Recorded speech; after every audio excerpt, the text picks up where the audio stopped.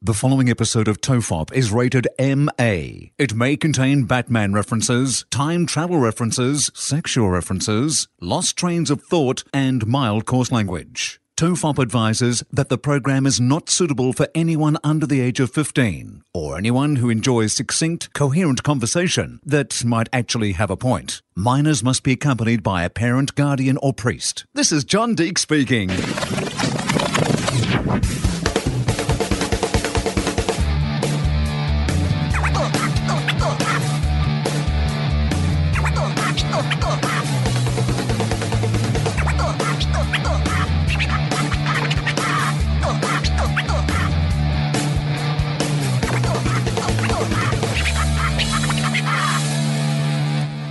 Hello and welcome to TOFOP. I'm Charlie Clausen. I'm Will Anderson. Merry Christmas. Merry Christmas. This is a very special episode. We have a guest with us. Yes, that's true. And it's fair to say that if it wasn't for this guest, TOFOP would never have been, but literally would never have been. I mean, it's rare that we get to say that about anyone, apart from us. Yes. Apart from the two of us. And in fact, it went on without you.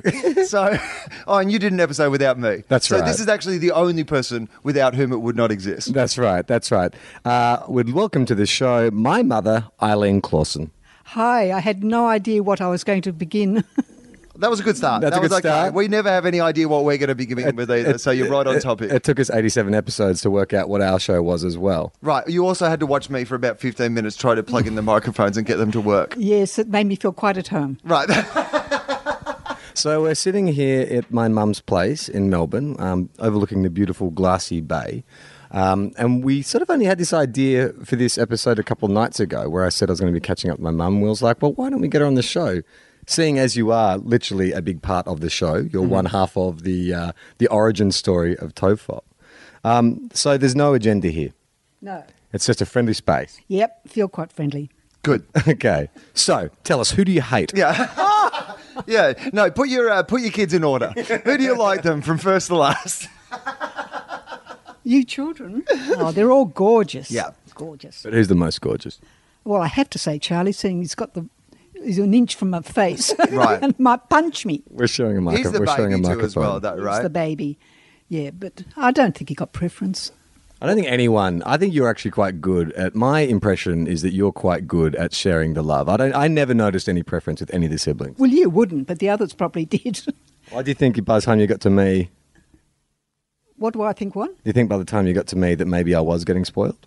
No, you weren't spoiled. Ignored, I would have thought, by that time, right? I was just less tough on you. Right. Yeah, you weren't. All right, that we should clarify what that means. You weren't tough on me at all. Like I always say, my friends, when we would go out when we were say 15 or 16, you know, you'd go out to someone's house and you'd all have to call, you know, your parents when you got there. My rule, from Mum's rule, is don't call me. Only call me if you get in trouble. Consequently, I never had to call her ever. No, you didn't, which is good because I got a good night's sleep. Yeah, and it also taught me responsibility, right? Yes. And there was also the fact that you didn't have to go pick me up from anywhere. Oh, yes, you're right there too. It did also mean that if she ever did have to come and pick you up from somewhere, it was going to be terrible. Yeah. Exactly. For those who don't know, for those who are listening for the first time, maybe some people have tuned in for the first time to this podcast, talk the listeners through, Charlie, how many kids are in your family? Okay, so that's important. I think. So there are 9 kids, of which I'm the youngest. So my eldest sister is 18 years older than me. I think so. Yeah. That's right. And so, and there's 6 girls, 6 and 3 boys. I couldn't even remember. I'm relying on my 80-year-old mother to remember that for me. Yeah, that's right. There's 6 girls and 3 boys. And there's a big gap though between the boy. Like there's Jamie and Matthew at the top end, and then there's like 4 girls, and then there's me. So I pretty much grew up in an all-girl household, right? Yes, and they kept you under control. Definitely. Miranda put a big basket chair over you to keep you quiet and sat on it. That's right. Hang on, what happened? Yeah. We had this. Okay, it's getting juicy already. That's good. It was a cane lounge, a 2-seater cane lounge. Yeah. So it had it was a base that was like a circular cane base, right? Yeah. And then on top of that, you'd put the cushion, the seat, the thing that holds the cushions. Right. So my sister Miranda. Well, you're watching TV and you're being obstreperous and she couldn't hear. What? Hang on. Hang on. Whoa, Hello. slow down, egghead. Come on, Einstein. What does extreporous This is a mean? podcast. All right. This isn't QI. Extreporous. Now you see where I get it from. You're being a little bit annoying. Yes, as was my So want. she got you and put you on the floor, put the basket over you and sat on the basket to keep you quiet. So Right. essentially, if you've seen Deer Spend Hunter, the first couple of years of your life in a Thai prison or yeah, something. exactly. That's exactly what it was like. But then there was Then she another. waterboarded you for a couple of years. Then there's that other time. Do you remember that you and Dad went out and someone came around, like Sophie's friend, to babysit or something, and she found me hiding up a tree outside the house. And it's because Miranda had chased me out of the house throwing bricks at me. I didn't know about that. Oh, really? Yeah. I spent an entire night in the tree outside our house. It was a little hut, tree house. Yeah, wasn't it? no, So- not that one? Not the one in the Oh. backyard. The one actually, literally on the nature strip. Oh, wow. Yeah. Tell me about this because I'm interested because obviously 9 kids is. Did you set out that you would like? Did you ever imagine you would have a family as big as 9 kids? I certainly didn't plan it, no. No. But I was thinking about that and but I knew, like, we could afford it and I was healthy. If we had not neither of those things, maybe I would have done something about it. But so they just came along and it was good. But that was fairly common for Catholics, right? Oh, yes. At your school, there were many families of 6, 8 and Yeah. 12 children. 12. Yeah, I know. Did the people with 12 look at you with 9 and just go, come on, you're not even trying. 9, we've got a cricket team. You've got a rugby 7-side and a couple of Just, you can do AFL 9s, that's it. Yeah, well, I beat the family in our street, much to their chagrin. I'm not allowed to use those words. No, chagrin's fine. I understand that. Yeah. Because they only had 8. Just extrapious or whatever the And when I was pregnant with you, so they got a dog and they called it Lucy, which was my youngest child. Who's this? This is the Quins. The Quins. The right, Quins had yeah, I remember 8. them. And then I was expecting a 9th, so they got a dog and called it after my youngest daughter. Those sons of bitches.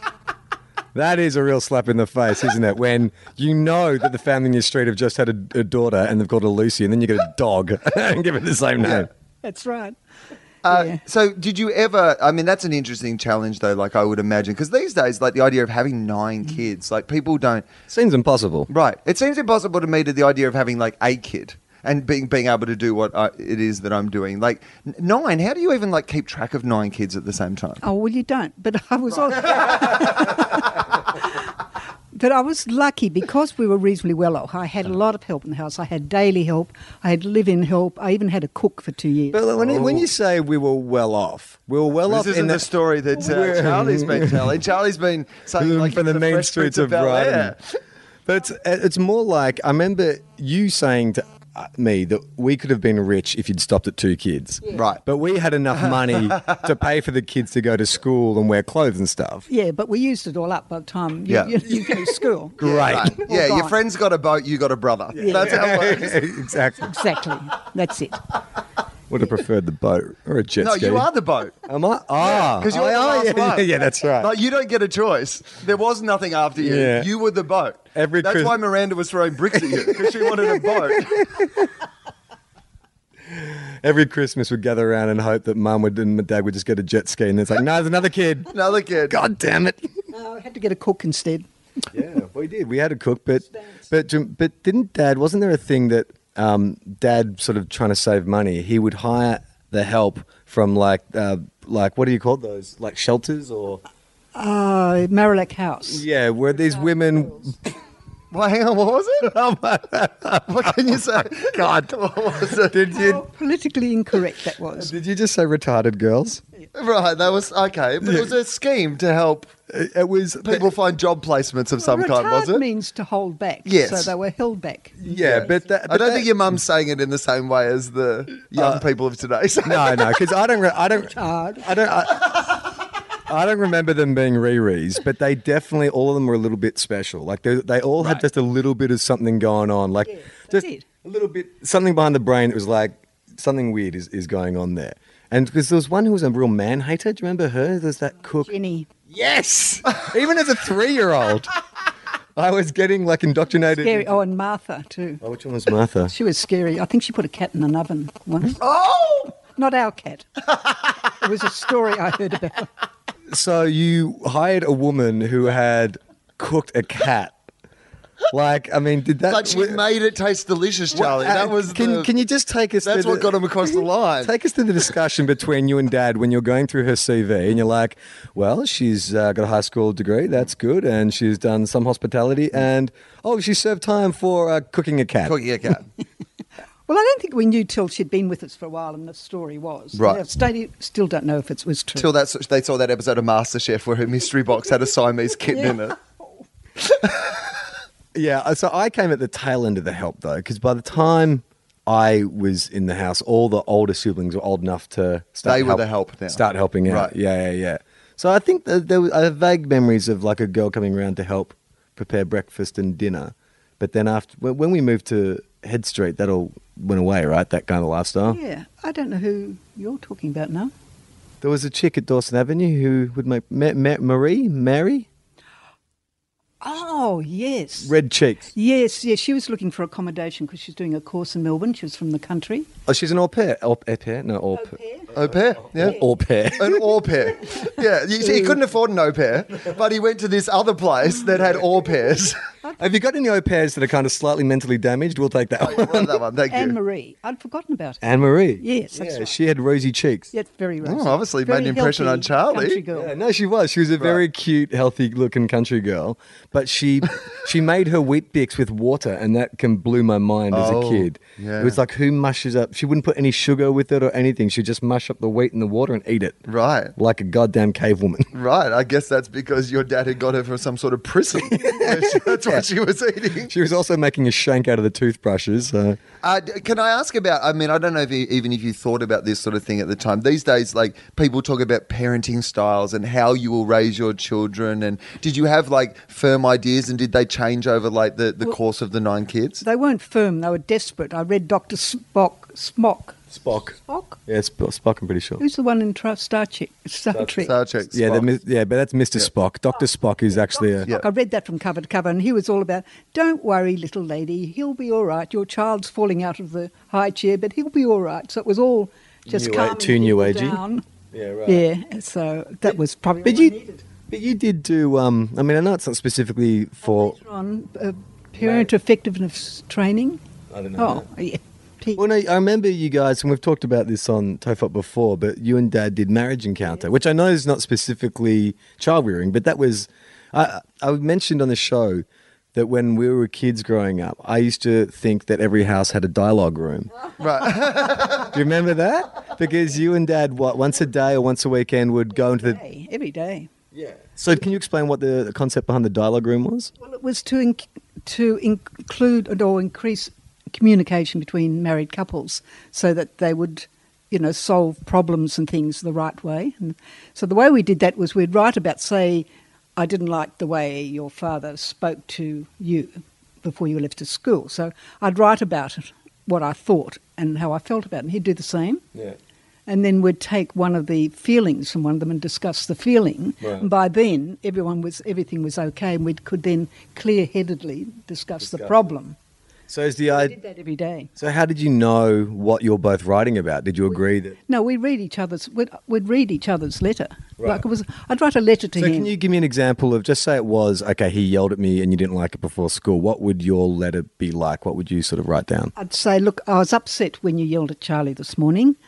I don't think he needed that to happen. Would have been better, but I understand, and that's along those lines. But it was mainly about the feeling. So I'd go into how upset felt. I was sort of a bit tearful, or I was anxious for him, or that sort of thing. So I'd really... So he would know how you were feeling, how it affected you? Yes, and he would do the same. They'd take the topic before he left for work. I mean, that seems like a very old-fashioned idea compared to this modern one where we just make things up out of our head and blow them out of all proportion for weeks. My personal philosophy is just to sit on something and ignore it until it manifests in a completely different way. Right, yeah. Then it comes out in something you don't understand. Yeah, maybe, I don't know, I get blind drunk and get behind the wheel of a car or something. That's the way we deal with problems these days. It's probably better to be about being than doing.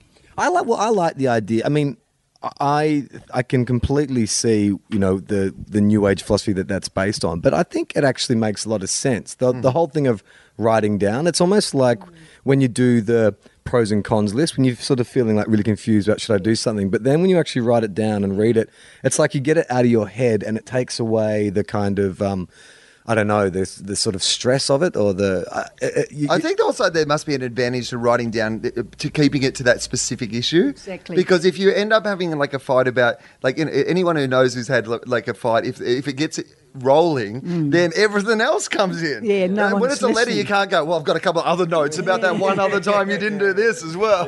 But the important thing was you get to understand you stand in the other person's shoes for that incident. Yeah. Yes. Because, all right, so you would say it made me feel this, and then he would say, well, I felt frustrated and ignored and...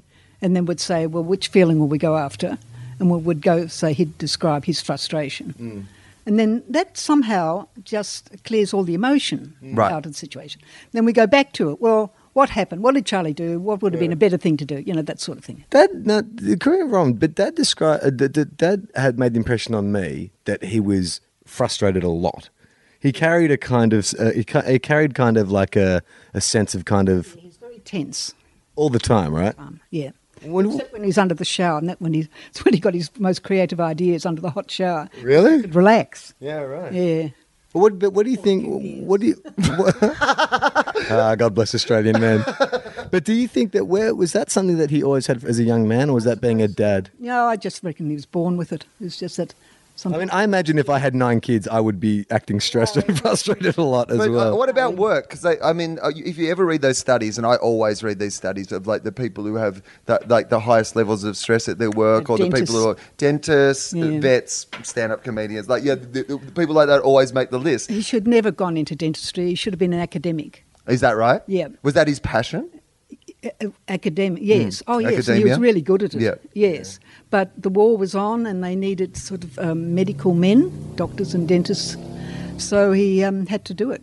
But it was the worst. He hated it. I remember Miranda, who's getting quite a mention in this episode, Yeah. so she's not here. But Okay, sure, we'll get her on. yeah. You know why? It's the anniversary of his death tomorrow. Oh, is it tomorrow? 24th. When's the 24th? He didn't die Christmas Eve, did he? Yeah. It was the 19th. Oh. Oh, but I could have that wrong.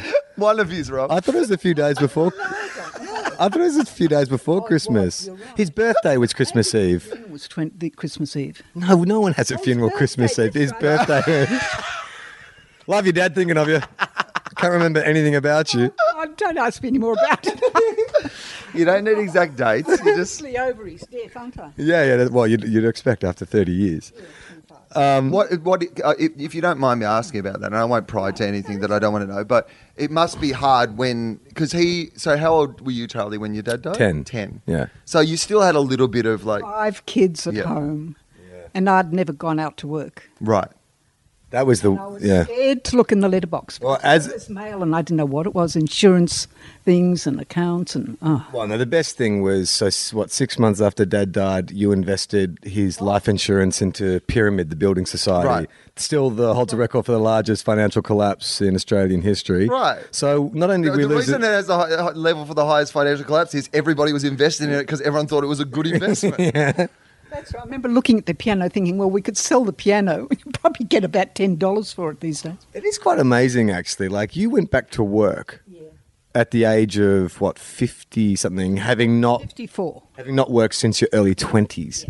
That's fucking scary, right? Now, talk me through what's your mindset at that time? What sort of job are you looking for? What do you think you can do? It might be hard to remember that, but No, I'm fascinated by it. Oh, well, I suppose I was looking up job vacancies and I was sort of like an art teacher because I was always painter and just for an old people's home. So I did that. Oh, yeah. So Do you remember some of the stories you told? Like the old lady who ate her Play-Doh, or the one who stole your Easter basket and hid in the bathtub?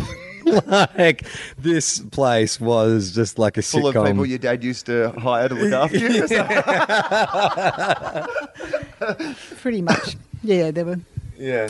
What about that? Must have been an interesting thing though, working with older people at that time. Did you get any? Had you been around a lot of older people before that? No, actually, there were 3 degrees. One Okay. lot were younger than I am now. Oh, And they okay. were all right. But there were the really old ones you were talking about. There were sort of different levels. Well, they're in like a rehab group. Alzheimer's and that sort of thing. But I love being at work. I had no idea how good it was to get out of the house and have a job and go to meetings and things. But the worst part was I'd get home and the dishes hadn't been done and the beds weren't made. And I'm up a tree with big bricks being thrown at me. so I didn't work. I was only about a year there. I stopped after a year. Yeah. So somehow we managed.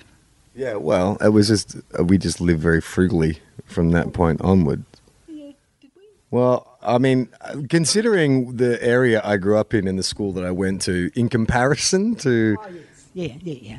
But I never felt poor. No, never felt poor, but I never felt like I could snap my fingers and have anything I wanted. No, you couldn't buy the car you wanted or anything like that. Or a car. A car.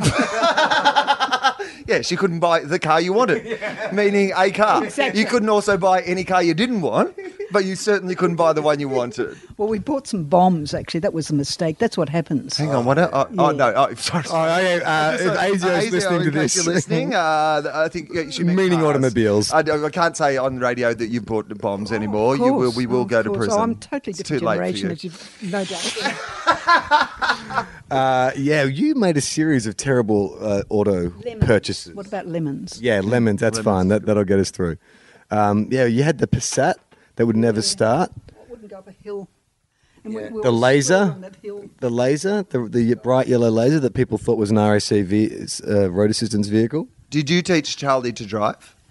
Yes, I did. To start with, you had lessons afterwards. But remember the car park down at Elwood? I think you teaching me to drive. That's a bit of an exaggeration. You sat in the passenger seat tensely grabbing onto things and screaming and hitting the dashboard and yelling for me to slow down. I don't think I was actually taught anything. I Well, think that's what teaching people to drive is. That's pretty much the experience of all parents. she didn't teach me to drive. She taught me to slow down. But it was good because Mum didn't like driving, and so you still don't really like driving. So I kind of, from the age of 16, when I got my L's, Mum was like, I just became her driver. She just let me drive everywhere, so I was driving a lot. Yeah, very fast. What was Charlie like? Because we've got Charlie's version of what he was like as a kid, but you were there. What was he like? Compared to the other kids, when you looked at Charlie, what was kind of individual about him? What did you think he was going to turn out like? Well, he's a funny little kid, and he never stopped talking. He had millions of questions. Right. Nothing's So changed. nothing's In changed. fact, I wrote a story about him with little illustrations of, what are you doing, Dad? Why are you fixing the car, Dad? Da, da, da, and this verbal diarrhea. Yeah. Right. So that was part of it. But, everyone liked you and they got on with you. He was just a nice kid. And I thought very sensible, because when you had that party at our place and the police came, Oh, hang on. When was What's this? this? you were about 16. Yeah, and that's you had a about right. party, Yeah. Head Street, and the police came because I suppose the neighbours were Uh-huh. a bit annoyed. I don't remember this. And you were and said, "Oh, hello, officer," and you sort of spoke. And an You eerie went out the- foreshadowing. You went out the front and said, "One day I'll pretend to be one of you on Yeah, television." exactly. Foreshadowing my days on Blue Heelers. I think. So I did think, well, he'll get by if he knows how to talk to people. Well, what did you want me to be as a career, though? Before I got into this nonsense that I'm doing now, what did you think I was going to be? The Pope, Oh, are you serious? That's right. Mum had dreams. Australian Pope. Yeah, Mum had dreams of me becoming a priest and then hopefully the Pope. And I'm so excited about this new Pope. On the news this morning, he's given the Vatican a blast. He said it's corrupt. All 15 points that has to change. He's going to do it. I think he's going to change it. I mean, he really is. I mean, as weird as this sounds, it's like he's trying to bring Christianity back to religion. Like, Well, exactly. He catches a bus. he catches the bus. He still lives in that same place. Yeah. He's spoken out, positively, towards, like particularly gay people and gay relationships. He's talked about inequality. He's talked about the richness of the church. He won't wear the fancy robes. No one's allowed to wear their fancy sunglasses. There's a lot of good. You must be. It's been corrupt for a long time Right. and totally useless to us people in the parishes. We're all working away in parishes. They're beautiful and they're good and there are good priests and all that. And we get these stupid sort of epistles coming out of the Vatican saying you mustn't do this and you can't do that and that's wrong. Do they piss you off? Very funny. So it just has to go. It's up just corrupt at the core and has to be. It's kind of amazing he got elected, though, isn't it? Like, did they know that he was going to be this revolutionary? No. Because he really has come in and Is that the new Pepsi of popes? He's like young and hip for the now generation. Young, I don't think, is he? How old is he? Well, I heard a rumor that Okay, here the we go. Vatican, like any other organization, has hired like a marketing team to get behind him, and they're like, Oh, yeah, I they're believe telling that's him, true. they're telling him this is what you need to say to sound relevant, and this is what these are the things you should be. I mean, but I commenting think on. it all comes. I think they. Again, some of this is speculation. But if you watch the Jeffrey Robertson documentary, the Hypothetical Silence guy. in the House of God, about the Was that sex about the abuse monk? in No. Ireland, and it was about, and the previous pope was ahead of the looking after that corruption in the church. So yeah, Ratzinger. So I think they were just. It was a terrible time for the church, and it's been a terrible time for the church worldwide. And I think they were like, well, we've got to get someone in who brings Christians back to Christianity. Yeah. Do you know what I mean? Yeah. Like talks about the things that Jesus talked about. Well, the church, when you go to mass, is still quite old, right? What do you mean old? Like the people who are at mass, like it's Old people. Well, yes, no, we get lots of parents of the children with children at the school. right. And they'd be, in their 30s and 40s. Okay, but They're there because they're parents, I think, of children. right. So, but yeah, because when I would go to church, like back on, 20 years ago, you'd see a cross section of teenagers, adults, old people. Yeah, no, you still get that, but there would be more old people. But the priest we've got, he's always sort of disliked the Vatican anyway, and has just ignored a lot of things that come out of it. And he's just brought people back because they feel happy and relaxed, and it's a very friendly parish. And He's a good-looking rebel who plays by his own rules. I don't know whether he's good looking. Father, what's his name? Martin Dixon. Father Martin Dixon, if you're Father listening. Martin Dixon. Oh, tell him to listen. Big shout out to Father Martin Dixon if you're listening. But I think that's that spirit. I mean, that's why I've always loved Father Bob Maguire so Yeah. much, because Same he's reason. yeah, because he's like a Yes, rebel and he used to looks say after up the here, little yeah. persons and people, and he's like, yeah, I mean, what exactly? It's an interesting time. It must be It is. invigorating. I would have thought. Well, it is now. I'd given up in despair. I thought they're just getting worse and worse. But especially with the sexual abuse. You thought, Right. well, where's it going to go? They're doing nothing about it. Well, George Pell especially, like he seems to have his head buried in the sand or something. Well, see, that's you. That should have been you, Charlie. Yes, you're That's meant to be the you first should have pope. been our Aussie in the Vatican. You should be George Pell. Yeah, I was into it. For me, being an altar boy was my first exposure to showbiz. Like that was being on stage. For a lot of people, for me too. Are you an altar boy as well? Yeah, well, I was in the choir and I Yeah, did right. all sorts of stuff around the church. I did some reading and stuff. You are performing, yeah. Yeah. Well, it's the pageantry, and you put on like wardrobe, and there's like you hear the audience come in and stuff. So I was quite into that. Oh yeah. I And got then- to swing the incensey thing Yeah, one time. I yeah. was pretty into that. That was fun. And then we went. Yeah, yeah. Do some tricks. Back the other way, guys. Then we went to see the Pope in '87. Remember, Pope John Paul II came out. Yes, well, The Pope played Flemington. I've gone right off him. He wasn't a good pope. Well, not by the time he died, he just lost his mind. Sued if anyone hears this, aren't I? No, you can't be sued by a dead person. No, So that's fine. unless That's fine. Adam Sandler and Ghost Lawyer. But Yeah.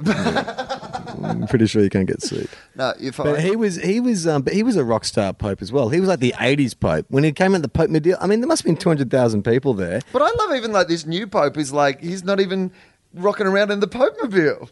No, doesn't wear the... Just on a skateboard with a baseball cap on backwards, just going through the Vatican. It's like King Ralph at the He's Pope like, I'm just version. going to cycle. Yeah. I'm conservative. I'm concerned about climate change. And with a red flag on a stick.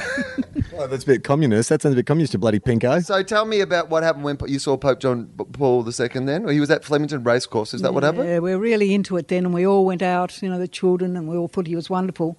But he was a great performer. He had been an actor. Right. Oh, yes, didn't you know that? He was like the Yeah. Ronald Reagan of popes. Like, when they got the showbiz And he was pope. good looking. Exactly. You've got it right. He was good looking. Yeah. I mean, in Pope terms. Young. When he was young, he was. It's kind of your 80s Batman. Like, people loved it at the Yeah. time, but now Yeah. we're a bit more, no, we It's- want some more realistic stuff. We don't want it to be Yeah, so... Exactly. Well, I remember Marvel magazine, was it Marvel or maybe DC released a Pope comic book, which was all about his backstory, because he was a soldier in the Second World War, Oh, okay. to his rise of being the Pope. And so it had he had a real marketing push, and he literally did play to 200,000 people at Flemington. I remember him coming by, and we all had merch, you Right. buy little Vatican flags, and you had commemorative rosary beads and stuff. So they made a killing on merch. Right. And then he performed a mass in front of 200,000 people. And mass is fucking hard enough when it's 300 people in a church, let alone, doing it. I mean, how did we even get the communion? That would have just taken forever. Crowds like that, you get a different electric atmosphere, don't you? It doesn't matter what it is. Well, it's kind of funny, though, that it's mass, because it's like, I don't know. I mean, yeah, I agree when you get into like that festival vibe. Right, the festival. It's like being at the big day out. It's the big Catholic day out. Yeah. Yeah. Yeah. It's Pope Fest. Yeah, it was. It's Popeapolooza. It was exactly Popeapolooza. But I guess he was good looking. He had a kind of like, he's like the Parkinson of popes, the charming older man kind of thing going on. But then he just turned into, didn't he have a stroke or something? And he was all like... No, but he started coming up with some awful, I thought were ridiculous statements about people. And he had this thing about Mary and the Marianology, and he kept all these saints. I think he blessed something like 1,000 saints. Well, he's just tossing out sainthoods like that. And he was set up for sainthood, and I don't think he should be one. Right, but I think that was why he was tossing around so many at the time, wasn't he? He was like going, well, we'll give everyone one, and then like by the time I roll around, I'm going to get to be a saint as well. Is that what it was? I reckon it brought money into the Vatican. Oh, that's true. Whenever you had someone blessed and a saint, it cost the community a lot of money. Why? I don't know. Well, all the I bet it's they all have like to the have events and events stuff, and, and like I bet they don't send you money to pay for it No. all. You have to do it all No, the yourself. Vatican- Am I crazy in thinking that to become a saint you have to have proven miracles? Too. I'm going to go to hell if anyone listens to this. No. This is good. This is exactly Well, this is exactly the sort of thing the new pope's encouraging. We are talking about and discussing in a vibrant way. I'm pretty sure God doesn't have iTunes. So. I just want to get back to basics. It's in the cloud. It's all in the cloud. It's all a very simple story. Right. Yeah. And let's just get back to it. Like even with Christmas, it's just like a birthday. It's someone's birthday, a fantastic birthday. Mm-hmm. And even though a lot of people don't believe in that, they've got the best out of it by just getting together as families and giving each other presents, and that's good. That's the community aspect. Well, that's what I've always said. Right. even if they don't know why, it doesn't matter because they're getting the benefit of that. Well, you couldn't possibly have been like, with the amount of gay children that you've produced, like by the letter percentage-wise, one of Australia's leading producers of gay children. Absolutely. By the letter of the law in Catholicism, like you're part of the problem. So like you can't possibly believe in the doctrine of the church wholeheartedly. Like you have adapted it to, you've got out of it what you want, which is it's a great community, right? Absolutely, yes. I've just ignored a lot of the things, and yeah. So I've seen the goodness. There is gold there, and that's what I go with. Right. So can you talk to me about how your faith changed over the years? Like, has it changed? Yes. Oh, gosh, it's changed many, many times.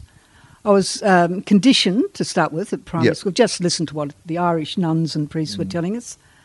Never questioned it. Then when I was a teenager, I didn't like what they were saying, but was a bit sort of scared about breaking the rules.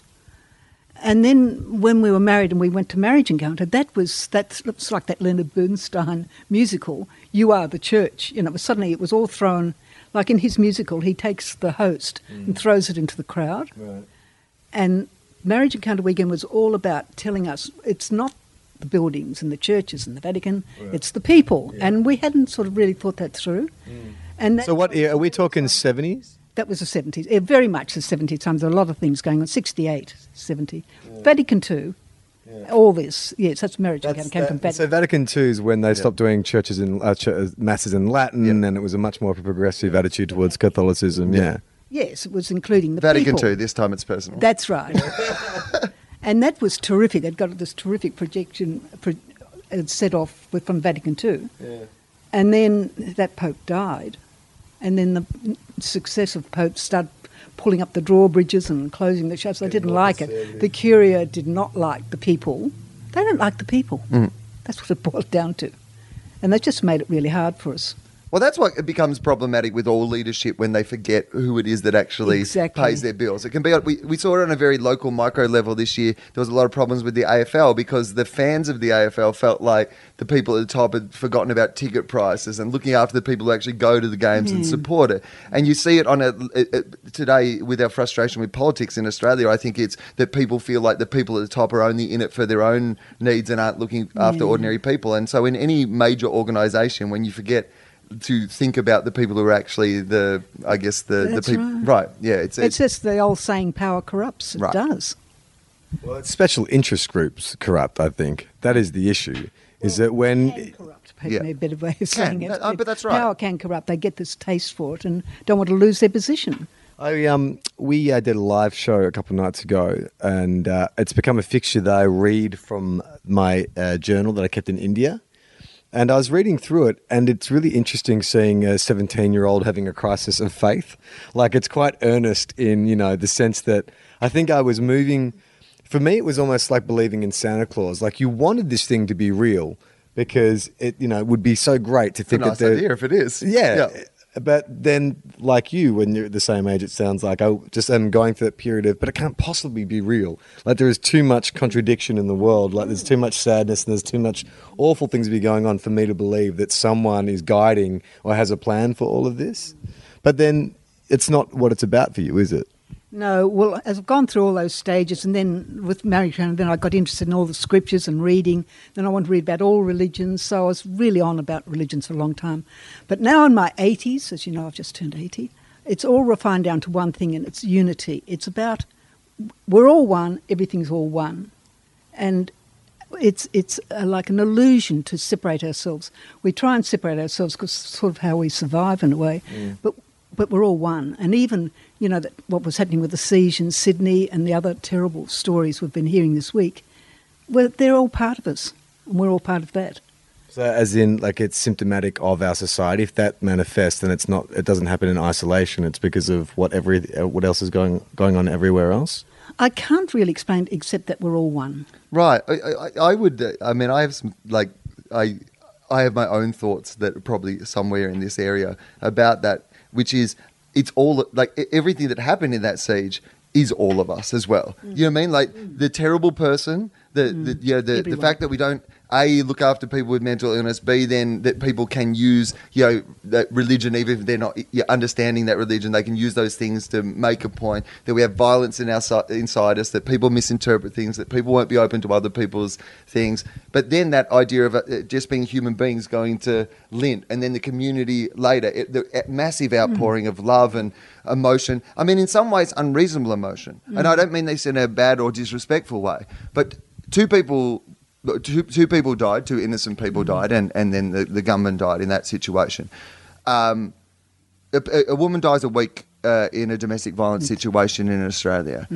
Now, all those flowers, it was beautiful, and it was us. And I don't think any of that was not genuine, but at the same time, all of that's us. Exactly. All of that. And the woman who's getting killed by her domestic partner is us as well. That's right. And that's why when we talk about things like feminism, or when we talk about rights for people, then you can't just leave them to the people who need the rights or need to fight for the rights, because it's always all of our... Well, it's sort of paradox. It's really hard to, the temptation is we want to separate ourselves from those who do, you want to call it evil. Right.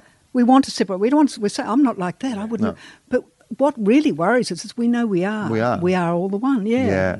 So I think anything anyone can do to make us united or create union anywhere, just the smile or anything, or the big action, anything that contributes, like those people bringing the flowers, as you say, you don't sort of analyse it, it's just they wanted to love. They wanted to do something. Yeah, no, I agree with you. It's actually really... sometimes I don't think it matters. No. I saw someone in the paper complaining. They would say, well, they could have sent the money to blah, blah, blah. And I was like, no, this was like a city saying, we're not that. Yeah. Well, we are that, obviously, but we're more this. But we're really We want to say we're this. We're really sorry. Yeah. Do you know, I've got one silly idea about all that. I wish, I love the idea of people leaving flowers, but I wish they wouldn't wrap them. I wish people would just throw fresh flowers. Yeah. When Princess Diana died, or any of those, you get all this pile of cellophane. Right. Yeah. And the idea, in sort of many countries, they just have fresh flowers they'd throw on towards people. Yeah, I think there was a combination of both. Well, I think it's just people wanted to... It's more about a gesture, making a gesture. I was really amazed by the way Sydney responded. I thought it was so positive and beautiful. I think there was a... And that's not something necessarily, because we both, have lived in Sydney for various periods of our life, and we both do at the moment. Yeah. And I consider it my adopted city. I've been there for 15 years. But I didn't know if Sydney was capable of that. Yeah, me either. I thought Sydney was a little bit too superficial for that. And it was really lovely to see the city, genuinely. It wasn't an organised thing. It wasn't, it just happened. Yeah. I remember seeing the photo on the first day of one bunch of flowers there, and then like 3 days later, that amazing photo where the whole thing was covered in flowers. And I did think it was like I was unexpected of Sydney, I've got to say. Yeah, I mean, I always think that I tend to underestimate Australia as well, and just how compassionate Australians are. Like, I think because of that sort of egalitarian, she'll be right kind of attitude, that you forget that there's actually some really sensitive. Like, we're actually a sensitive society, and we're so sheltered from that kind of. I mean, there are countries where stuff like that happens all the time, all the time. Of course, you know, and when it happens here, it was such a shock. 2 days later, in that school shooting in Pakistan, where 130 kids died. Like, I mean, we must be very glad we don't live in that world. Tell me about the world. Tell me about how you feel the world has changed. Like, what are the kind of major things just in your mind? Like, it doesn't have to be a definitive answer, but what are the things that you've liked that have changed, and maybe some of the things that you miss or you wish that we hadn't sort of changed? Well, with the risk of being really superficial, the food's much better. Yeah. No, I agree, right? And not only is it better, but it's easy to access. You know, I used to make cooked everything. I don't know whether I was that good at cooking. To save money. Don't listen back to some and previous I can't episodes. believe. And now I think, oh, no, I don't have to cook that. I can just go and buy it. Right. What I buy is nicer than anything I can make. So that's terrific. No, but that is absolutely right. I mean, I even remember when I first started doing stand-up and I would tour, country towns, and if you ordered a salad, it would definitely have a pineapple ring and a craft single in it. That was like a salad. And now you can go on the road and you can be in Cairns and get a halloumi salad in a pub. That's right. Yeah, all that. The digital age, which is fantastic, except I feel I'm lagging behind a bit. I'm still trying to learn it. Is that hard? Yes, it is hard because I don't use it enough. Like, I think if you're doing something and you keep doing it, that's how you learn. Well, let's just check off. So you're on Skype? Yes. Oh, that's you're on good. Facebook? Yes. Twitter? Yes. Oh, my God. Instagram? No. Okay. But I can text. And you've got a mobile, then you've got an iPod? Yes. Well, you're pretty good. For 80 years old, I've got to be honest with you, that's pretty much what I've got. I only recently got Instagram. I'm only just ahead of you. My 80-year-old mother and Will have the same relationship to technology. Maybe she should do the microphones next time. Yeah, I should have handed it over to you and got you to set it up. That would have been much better. Absolutely no idea how to do any of it. And I have to thank you and my children for helping with all the technology. Well, I guess, I mean... But I think there's also something about you wanting to keep engaged. Like, it was always one of those things that you... Because I can imagine there's a point, like I always think, I think it often now. Where I'm just too. Like, I don't understand these young people. I'm just going to give up. Yeah. Can we talk about the big C? Oh, the cancer? Yes. God, yes. No, me, Charlie. Yeah, the big C. That's what he calls it. So, how many years ago now? It was 2 years ago. Yeah. Diagnosed with breast cancer. Terrible shock. Couldn't stop crying. Remember I told you about it, and I was crying before I'd even had the second test? Yeah, Mum basically started making funeral arrangements when she got the news. Like, she has a book group that she meets with once a week. Right. She announced to all of them that she had cancer, gave them all like a tearful farewell, and then when the news wasn't as bad as she thought, had to turn up the next week and be like, sorry, I'm sticking around for a bit, guys. Well, the funny thing is, actually, it was worse because the breast cancer, I had all the operations and found, well, there's no point trying to cure you, because you've got it everywhere in your body. It's in my liver and in my bones. But the good thing about that was, the thing I was fearing was going on chemotherapy, and, people get so sick and lose their hair. So I didn't have to do any of that. Oh, yeah, because they were just... But because I can't cure it. So I've been on tablets, and now I'm on a clinical trial and taking tablets each day, which do have side effects. But it was fantastic to know. Suddenly, I was going to die. The worst thing was having to tell my children. I thought they're going to lose the only mother they've ever had, someone who knows them better than anyone else. Roseanne. So that was the most painful part, to have to tell you, and I knew you were all in tears. But since then, I thought, what am I worried about? I'm going to die any minute. So I went out and bought a car. I bought a new lounge room suite. I'm worried about money. I never worry about money now. I don't worry. And I love everything. Maybe worry a little bit about money. I mean, you don't want to spend it all. Just Oh, Charlie, you're the ninth down, mate. You're not getting anything. Let your mum enjoy her stuff. And I'm enjoying myself all the time. And each time I'm always thinking, gosh, this is another really good day. Oh, God, I sound like Pollyanna, don't I? No, I think that's a really great insight. It was a gift in that I Yep. learned to appreciate everything I was taking for granted. And, Matthew was coming down to stay with his dogs for 3 weeks, and people were saying, oh, well, you can't stay with them mother that long. I really enjoy. I don't care how many people come and stay, and they can stay as long as they like, and because everything's good. So is it that thing of perspective? Like, you took stock?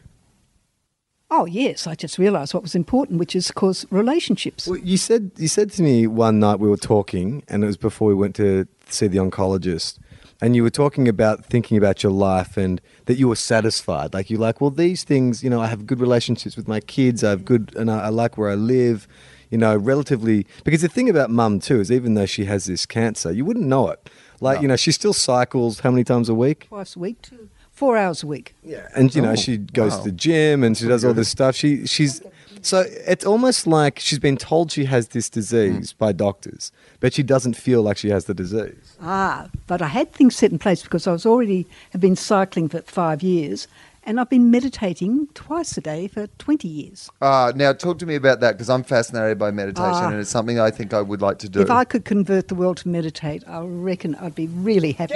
I'm trying to get all my children to do it, and they're all doing it in bits and pieces and trying it and stopping and starting. Yeah. But it's been the best thing ever. It's just simply sitting in silence for 20 minutes in the morning and 20 minutes in the afternoon. And I say a mantra because it's to hold my mind still, so I'm not thinking. And you don't feel anything different when you're meditating, or even when you get up afterwards. You're probably thinking, oh, I can't stay here. I've got really all these things to do. But just if you stay, but it pays off during your day and in the time afterwards. Things fall into place. You make the phone call at the right time. You do everything just seems to be in harmony. Right. Talk to me about, like, for you, what your do you sit down? Yes. And do you sit on the ground, or do you sit on a chair? I used to sit cross-legged. These days I just sit in the chair. The point is to make sure you're comfortable so you're not distracted by discomfort. And then you just, try to breathe and then get into your mantra. Is that how it works? What's your process? You need to sit. You need your spine straight for some reason. I think maybe because you might fall asleep if you're too comfortable. Close your eyes simply so you're not distracted. You can think of your breathing if you want to, but it's the simplest thing. There's nothing to it. It's just say a mantra, or you can say, something that doesn't have an image or thought. Yeah, you could just say a sound. It's merely when the saints go marching in. Is not something happens when you you're can't not. do that, because that'll depress you. That's not meditative. If you're not thinking and you don't have images in your head, something else happens. I don't know what it is, but something changes. What's your mantra? Maranatha. And I think it's meant to mean, come Lord Jesus or something, but I don't think that. I just listen to that sound in my head, Maranatha. And what happens when, because this is what I imagine after you've been doing it for so long, maybe this doesn't happen as much, but the minute I would start to do that, all the other thoughts would immediately start to try to burst their way in. They do, and let them come in, but look at the thoughts. Stand back and observe the thoughts and go back to your mantra. It's interesting. The way I've been, because I do this voice breathing class with this voice and body coach, and the way she describes it to me is like, you can't stop the thoughts rushing in. But what you don't do is freeze frame any of the thoughts. You let the thoughts wash through your head. Yes. And you allow them to come, but you don't analyze or look at them. It's like it's a river washing by, just images and thoughts, images and thoughts, images and thoughts, until it becomes just a sort of white noise of nothing.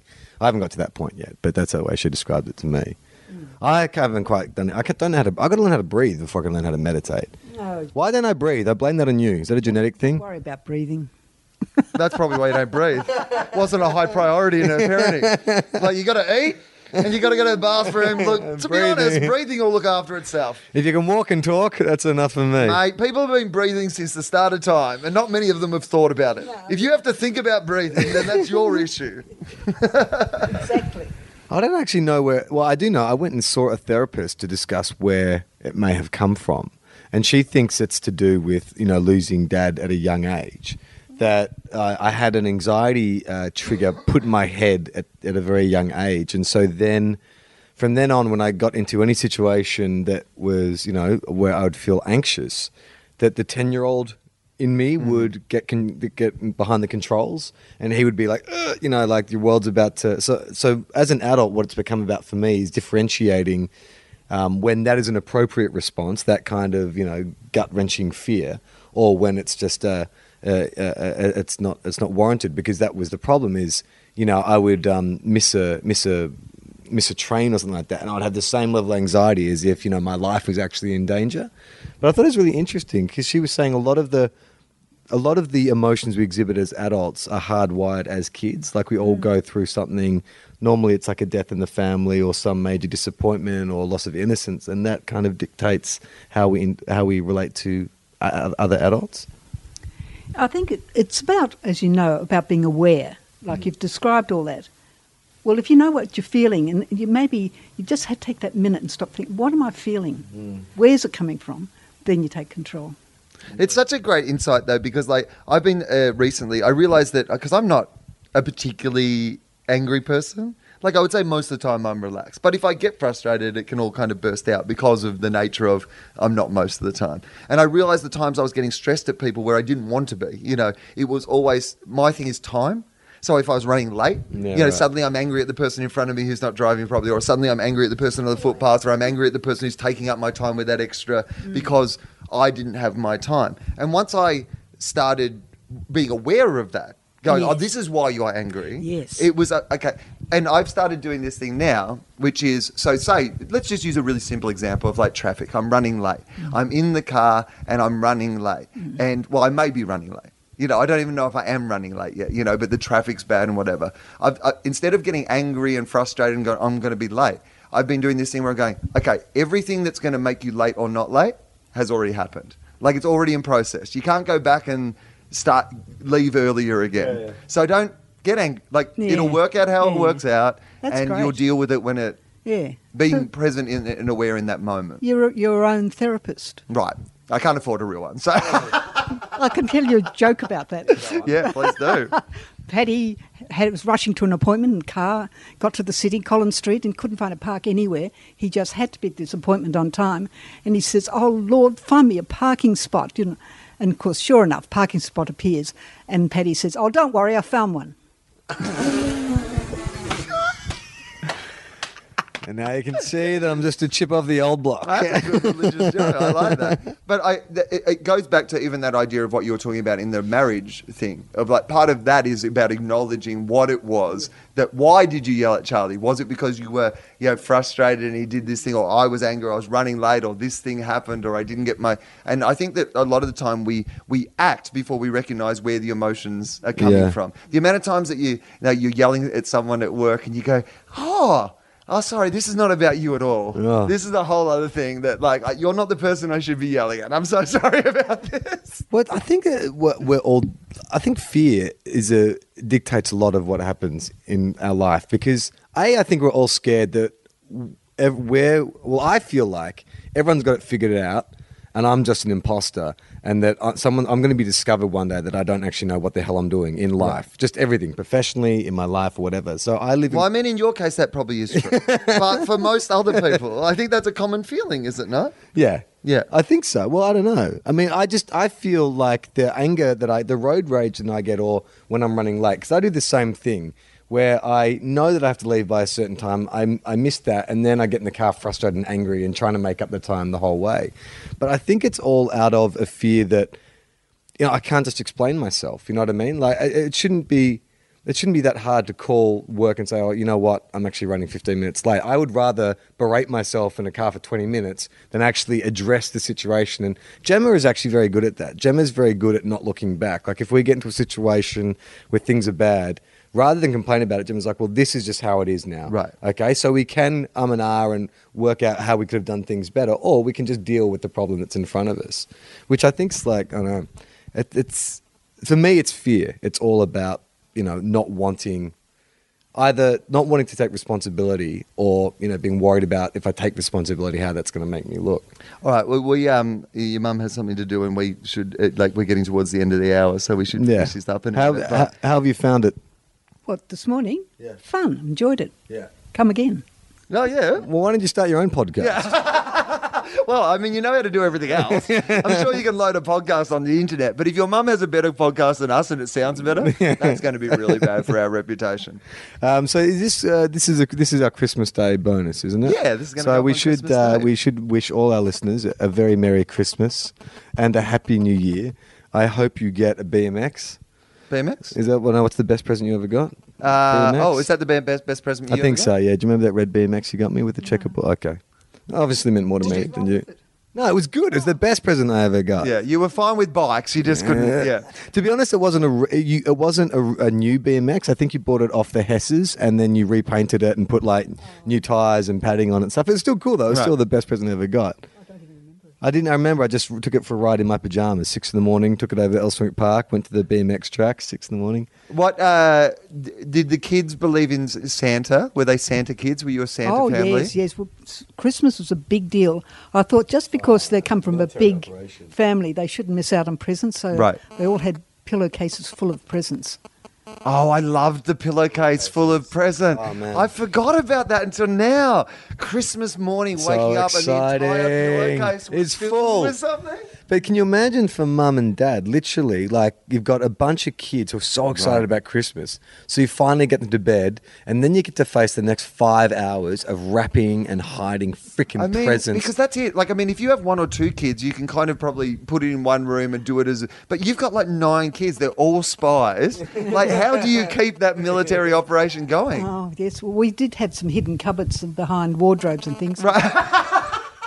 like Bruce Wayne. But Like- also, just to add to it, was Norman's birthday on the 24th. yeah. And he said, nobody ever took notice of my birthday when I was growing up. You know, this is your present for Christmas and birthday. So I chose to make a special event of his birthday as well. So we'd go out, I'd get him a present, we'd have a cake, we'd go out to dinner. When we got back from dinner, yes. We then had all these. You can say it. I was going to, and then we had all these presents to sort out and things that weren't working and trying to assemble things and. Assembling and building stuff. I remember. And then the first little voice would be at 5 in the morning. Mom, look what I've got. We hear Russell. Look what I've got. Yeah, like, I've been in bed for 15 minutes. Don't take that transformer, someone else. Tape on your face. Oh, not only that, but we've also left out like some stale bread cheese sandwiches and a glass of milk that they have to eat as well. But I remember when asking you like straight out whether or not Santa Claus existed, and you did not let me down easy. I remember I was all upset because some kids. How at old were school- you? 17? I don't know, yeah, probably 18, 19. Yep. No, I think it Just would've- finishing graduation. Probably would have been 7 or 8. I remember saying some of the kids at school have been saying that Santa Claus doesn't exist. Is that true? And you were like, nah, absolutely not. It's me and your dad. Like, because you're like, thank God. Thank God we we're did the done. last one. Yeah. I have been dreaming of this day more than you graduating high school. That's exactly right. That's right. I remember that. I was relieved because it was so hard to keep up the pretense. I know. But you didn't even let me down gently. You didn't. It's not like you took me into your arms and sat me down and very gently explained it. You're like, nah, it doesn't exist. Let's move on. Next. Oh, thank God I'm sleeping in Christmas morning. Here's a Brash's voucher. All right, Mum. Thank you very much for being on this show. Absolutely my pleasure. It's been fantastic. I'm Charlie Clausen. I'm Will Anderson.